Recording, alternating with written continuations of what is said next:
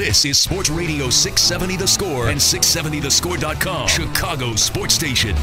Shifting gears happens, it's every hour, every minute, leading to trade deadline.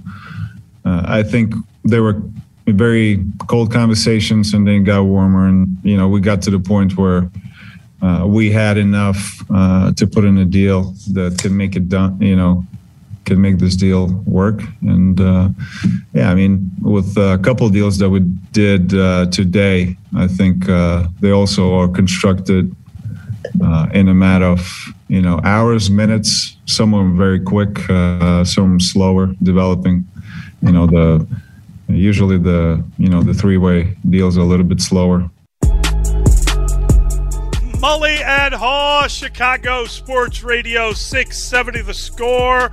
That is the voice of Arturas Karnisovas. He, of course, the man who had the plan and made it happen yesterday, and we are delighted to welcome in Ryan McDonough. He is Radio.com NBA Insider, and Insider Calls are presented by BetQL. Get access to data and insight the sports books don't want you to see. Bet smarter. Beat the books. Download the BetQL app or visit BetQL.com today. And be sure to check out Ryan's new podcast. It is the Radio.com NBA show featuring the best guests and basketball insight around. Just search Radio.com NBA wherever you find your podcast. Ryan, good morning. How are you? Morning, Ryan. Hey, good morning, guys. I'm doing great. My head's still spinning from the trade deadline a little bit yesterday, but took some time to digest last night and figure out where everybody's going because it was certainly an active day in the NBA. He was incredible, and I think as anyone in Chicago will tell you that the Bulls changed significantly and improved significantly, and there are a lot of people catching Bulls fever. That was a glorious trade, the first one, and they got tougher too, all the way around, all day long. They did. I really like both of their moves, starting with the big one for Nikola Vucevic from Orlando. Vucevic is 30 years old. He's been an All-Star in 2 of the last 3 seasons. He's on a good contract. He makes $26 million this year. That number actually goes down over the next 2 seasons.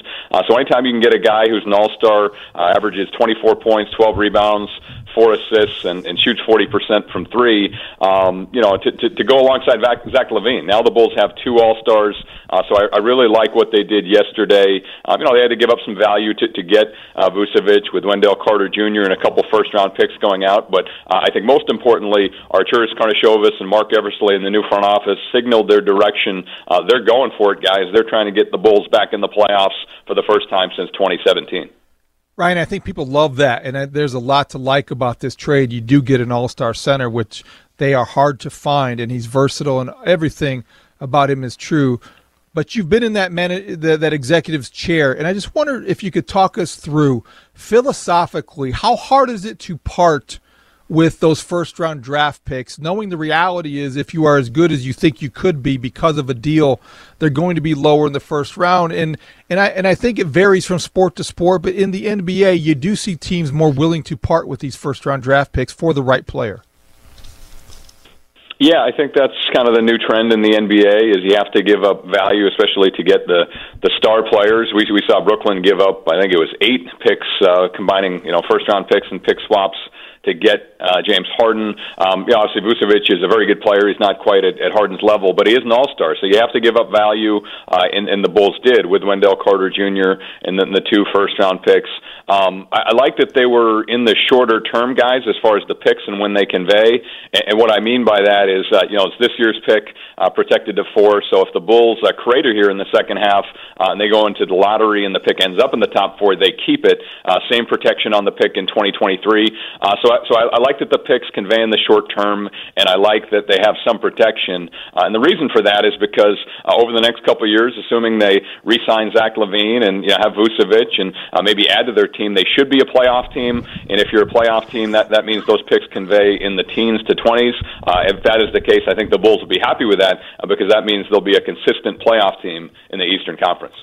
He's Ryan McDonough, and he's joining us on the Score Hotline, presented by El Piemonte Ford in Melrose Park on North Avenue, or apford.com. And Ryan, the only way we can really envision them cratering, other than injury, would be the fact that they have 29 games here, and they're in quick succession. And you think about the kind of young players they had. We talked to Billy Donovan just before the break, just before they came back from the break, and he said that the only concern for him was they had no practice time. So they wouldn't have all these guys. They wouldn't be able to improve those players as much as they want to because of the limited amount of practice when you have 29 games in such a fast kind of pace to the schedule. How is that a challenge when you're bringing in effectively 5 new players, or does the experience of the players sort of erase some of that stuff?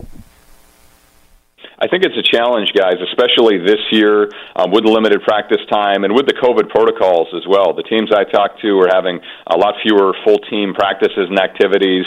They have some simulated workouts and activities that try to replicate game action. But with the COVID testing and all that, it is more complex this year. And obviously, they had no training camp with these guys. They had no preseason with these guys.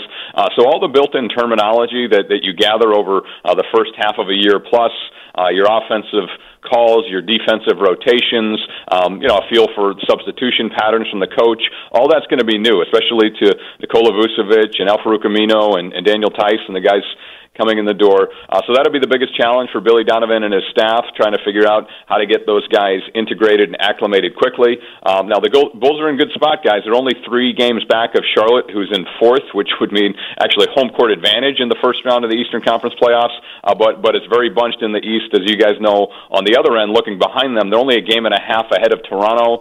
The Raptors are in 11th, and I think now that they kept Kyle Lowry, Toronto will want to make a playoff push. So it's important times for the Bulls. They made a big move, but there is going to be some pressure on them to win right away and try to solidify themselves as a playoff team. I think the goal for Chicago guys should be to try to get in the top 6 to avoid the play-in scenario. Ryan, you mentioned the other guys, if you will, the other guys involved in the trade, Al-Farouq Amino, Troy Brown, and Daniel Theis. How do you see them fitting in? What are the reputations around the league? And to me, I just look at it just adds to a team that is now suddenly deeper than it was yesterday. Yeah, I love the center talent and depth. When you look at Vucevic and Theis combined, I thought Theis did a really nice job for the Boston Celtics. He played a good role. He's a good screen setter. He has some versatility. Defensively, he moves his feet pretty well. Offensively, he can pick and pop a little bit, also finish around the rim. So I think he becomes one of the best, if not the best, backup center in the league right now, that they have Vucevic entrenched in the starting lineup, and I imagine Theis will come off the bench behind him. So I really like that pickup for the Bulls. Troy Brown Jr. is a talented young wing. For whatever reason, I don't fully understand it, but he didn't play a lot in Washington at times. I think there's still some talent and untapped potential there. He's a good baseline cutter without the ball. He's a good athlete. And I bring up that baseline cutting because I envision him playing off of Nikola Vucevic. Orlando ran a lot through Vucevic. I imagine Billy Donovan will run some of the same sets. So I think Troy Brown Jr. will benefit from playing with an excellent passer like Vucevic. So again, overall, I really like what the Bulls did. They were aggressive, they were consistent, and now their front line, to me, with Vucevic as a starter and with Theis as the backup, looks as good as any in the Eastern Conference. You think about the trade day, and Miami ends up with Oladipo, and they didn't really give up anything for him. My God, that was a good trade for them. Why is he bouncing around the way he is?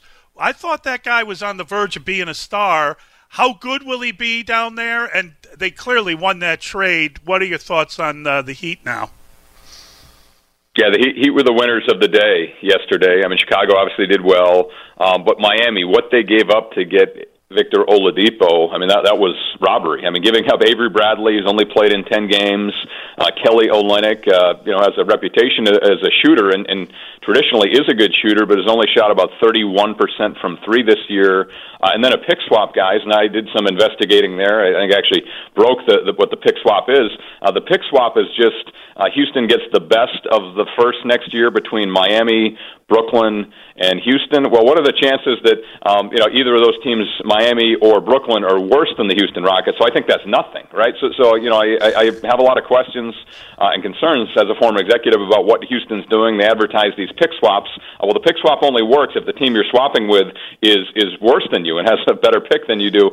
So I really don't understand that from the Rockets' perspective. But for Miami, it was a no-brainer. To answer your question more directly, Victor Oladipo turned down a contract extension from the Indiana Pacers within the last 6 to 9 months. I broke that on Twitter, and as soon as he turned that down, the Pacers knew they had to move him. It had been rumored with his interest to Miami, the mutual interest with the Heat. So in Houston, I think it was the same thing. They offered Victor a contract extension. That one was even shorter than the deal the Pacers offered. He'd said no. And guys, I hate to pick on the Rockets, but they put themselves in this position. When they chose the package, from Brooklyn with Victor Oladipo, who's on an expiring contract and going to be an unrestricted free agent, when they chose that deal instead of the deal with Philadelphia with Ben Simmons in it, Simmons is on a 5-year contract, Oladipo was on an expiring contract, they put themselves in this position, and that's why they were dealing from a position of weakness yesterday, and the Miami Heat certainly took advantage of that. Why was Lonzo Ball not traded? Because there was so much conversation going into the trade deadline day, not only here in Chicago, but you heard him linked to other teams, and ultimately he remained. I imagine it had a lot to do with his restricted free agent status at the end of the season. Yeah, that's right. And I think that's important for your listeners to understand the difference between the two. Victor Oladipo is unrestricted at the end of this year, so he's free to sign with any team in the league, and whichever team had him. Yesterday it was Houston, today it's Miami. They don't have matching rights, so it's the player's choice. With Lonzo Ball, he's a restricted free agent, like Lauri Markkanen is a restricted free agent for the Bulls. So those teams control it. Those teams control the process, and that's really valuable, given the team control, also given the player's age. When you look at Ball or Markkanen, those guys are in their early to mid-20s. You think and hope their best basketball is ahead of them. So I heard that Lonzo Ball was available yesterday, guys. Teams called. New Orleans would have traded him in certain packages, but they placed a high price tag on him, and that was the feedback I got around the league. The price was just too high, considering not only would you have to give up value in the form of draft picks or young players or compensation for Lonzo Ball, then you would also have to pay him a lot in restricted free agency. So I think that price tag scared teams away, and obviously New Orleans showed they were fine keeping Lonzo Ball and controlling his restricted free agent rights this offseason. We know Kyle Lowry didn't move from Toronto. We know that the Lakers had talked about bringing him in, but they ended up standing pat. Are you worried? I mean, you look at the Lakers. LeBron's out. Anthony Davis, I think they just got word that it's going to be another month for him. How are they going to hold up if they didn't make any moves? I know they've got meetings now with buyout players, but what's the situation in L.A. with the Lakers? Yeah, I don't think they're going to hold up very well, and this speaks to the team or lack of really the team beyond their two superstars, LeBron James and Anthony Davis. The Bulls have lost 4 games in a row. They're fourth in the Western Conference at 28-17. And when I look at their team, guys, when any one of those guys is out, when LeBron's out or AD's out, even a couple weeks ago when LeBron was playing and AD was out and Dennis Schroeder went out, they really struggled without Schroeder's playmaking and shot creation. So this is a very top-heavy team. They don't have a ton of talent and depth up and down the roster. A lot of their role players who are solid and look pretty good when LeBron and Anthony Davis play don't look as good when those guys are out, and when they're asked to do more, especially some of the veteran guys, who are at the later stages of their career, I just don't think they're able to at this point. So I expect the Lakers to continue to lose and lose a lot until LeBron James and Anthony Davis get into the lineup. One fascinating thing for me to see is, can they stay in the top 6? In the Western Conference? I think they can, given there's about a 4.5 game separation right now. 3.5 game separation to Dallas, who's in 7th. But if they can't, wouldn't that be fascinating if the Lakers free fall and find themselves in a play-in scenario? Either way, guys, even if they're in 5 or 6 and in the final playoff field, that still means they would not have home court advantage in the first round. I think if you're LA, though, you just try to get in the playoffs however you can and prioritize the health of LeBron James and Anthony Davis when the playoffs roll around. Ryan, before we let you go, obviously we're giddy here in Chicago because the Bulls made what we would refer to as it's a big market move. You get another all-star to pair with Zach LaVine, and there's hope. There's legitimate hope in a plan. How far away are they, though, from legitimately competing for the Eastern Conference title? Are they one player away? Are they several away? When you look at their roster, how far away are they? Yeah, I think they're at least one good player away, but they do have two All-Stars. And as you guys know, usually it takes three very good players to win at a high level in the NBA. It can be two in the case of Lakers, who we were just talking about, because those two guys are so good, and LeBron James and Anthony Davis. The Bulls don't have anybody at that level. So I think the challenge now for Arturas Karnisovas and Mark Eversley in the front office in Chicago is to try to find a third star. They have two now, one more than they had yesterday with Nikola Vucevic and Zach LaVine. I think they need a little more playmaking guys. That's why we talked about Lonzo Ball.